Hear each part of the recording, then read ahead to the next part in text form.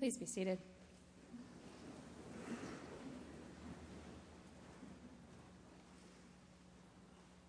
When was the last time we talked about the book of Esther? It's not a very long book. It's only 10 chapters.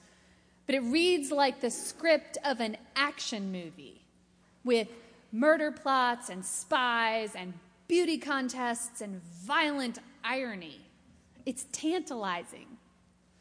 But Esther gets left out of a lot of our regular biblical rotations. This morning, for example, the small handful of verses we heard just a few minutes ago are the only portion of Esther we read in the entire 3-year lectionary cycle. Now, because many of you have not read Esther in a long time, or ever, I'll offer a brief synopsis of this brief book. Esther, a Jewish orphan raised by her uncle Mordecai, becomes a queen when she wins a beauty contest and wins the heart of the king. Mordecai as well wins favor with the king by uncovering an assassination plot. Later, Uncle Mordecai refuses to bow in homage to the king's official, Haman, a prideful and vindictive so-and-so.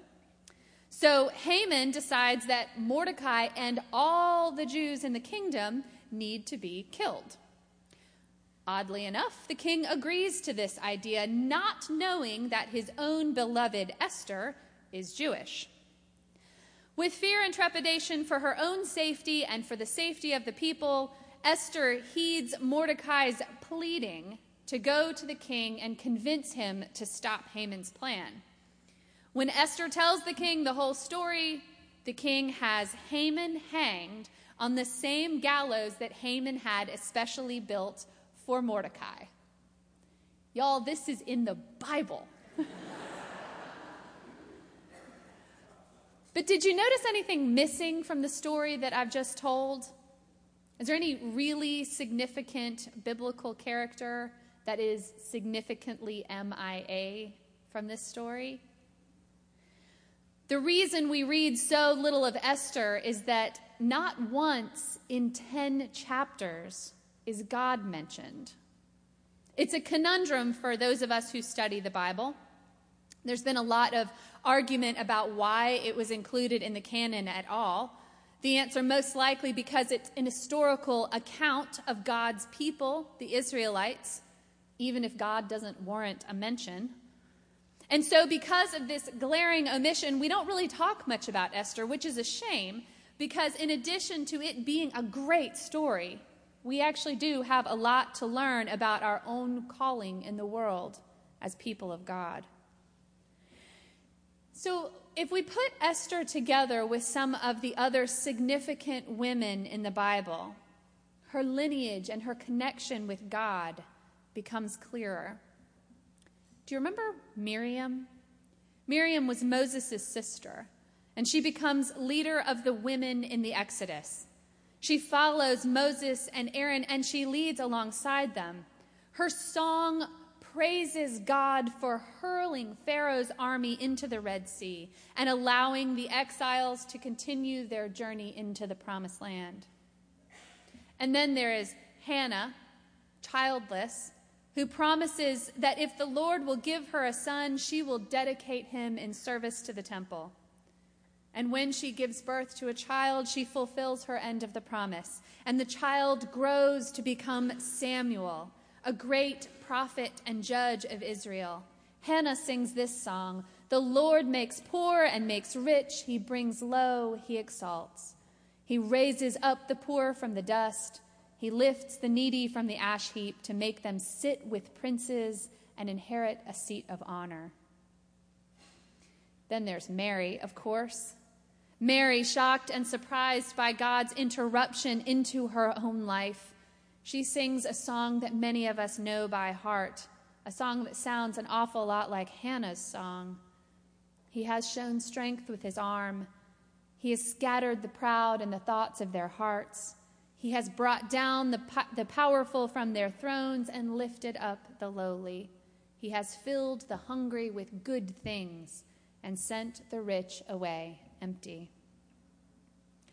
All of these women were participants, drivers even, of large-scale social change, where the powerful were brought down, the humble lifted up, the hungry fed, and the rich sent away. These women were multipliers of a faithful word. They were mothers of movements. And in every case, they were doubted at least once, and they themselves doubted at least once. And in every case, they remained in service to God. For these women mentioned, God's presence was made clear in the text that we read. God's name is written there. But if we listen to the story of Esther, even with the absence of God's name written in the text, we can hear echoes of the surprising, upending nature of God at work in her words and in the outcome of her passionate action. Our reading for today ends as the days on which the Jews gained relief from their enemies, and as the month that they had been turned for them from sorrow into gladness, and from mourning into a holiday. The Jews found themselves lifted up while the mighty were cast down. Make no mistake, friends, God is at work in this story. Which should come to those of us who live in this world that does not often speak God's name to be good news. You may have heard that the U.S. had a very important visitor over the last week. If you haven't heard, welcome out from under the rock. I find Pope Francis fascinating. He has captured the imagination of Christians of many stripes all over the world. I dare say he's the first pope that has any appeal for those of us on the more socially and theologically liberal end of the spectrum. It's been a long time since we've seen a pope engage so effectively with human beings. The news of the last week is filled with images of the papal caravan coming to a screeching halt so that Francis can get himself out of the car, to lay hands on someone who needs it, to lift up a child, to bless a forehead. He's not perfect. He is, after all, still a human working within the confines of a human political structure that predates him by 2,000 years. He will not get everything changed in his few short years in office, not the way we'd all like it to be. But I can't remember ever watching a pope and feeling so inspired and excited about the Church Universal. He doesn't love being the pope. He loves being a bearer of the gospel, a servant of God. He loves being called. He loves being a Christian. And he acts accordingly. I can say with some confidence that no one in this room will have as much political or religious clout as Pope Francis.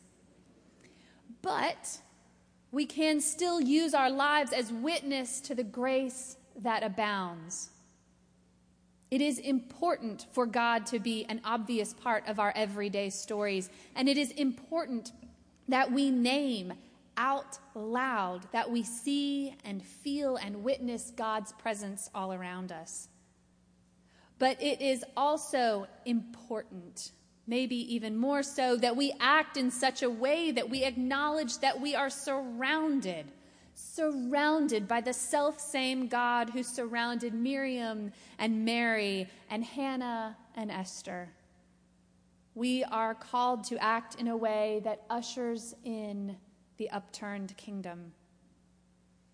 While God is never named in the book of Esther, God is indeed in this story, if in no other place than in Esther's shaking voice as she pleads with the king, "Let my life be given to me.